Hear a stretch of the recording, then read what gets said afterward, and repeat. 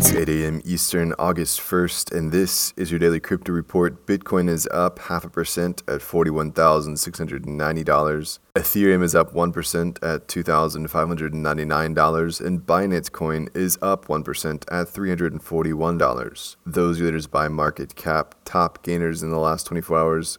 Quant Network up 27%, SiaCoin up 19%, and the Graph up 15%. Today's episode is brought to you by the digital marketplace Undisclosed. If you've ever thought about who your food comes from, Undisclosed is the place to shop.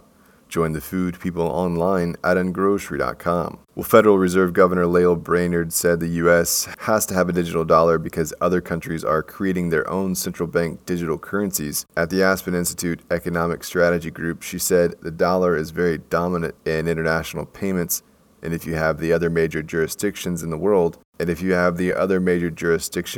a digital currency, a CBDC offering, and the U.S. doesn't have one, I can't wrap my head around that. A Fed report on a U.S. CBDC is expected in September. Well, Goldentree Asset Management has been adding undisclosed Bitcoin to its balance sheet, according to some sources. The firm is also apparently looking to hire experts in crypto investments as it shifts its attention to the industry.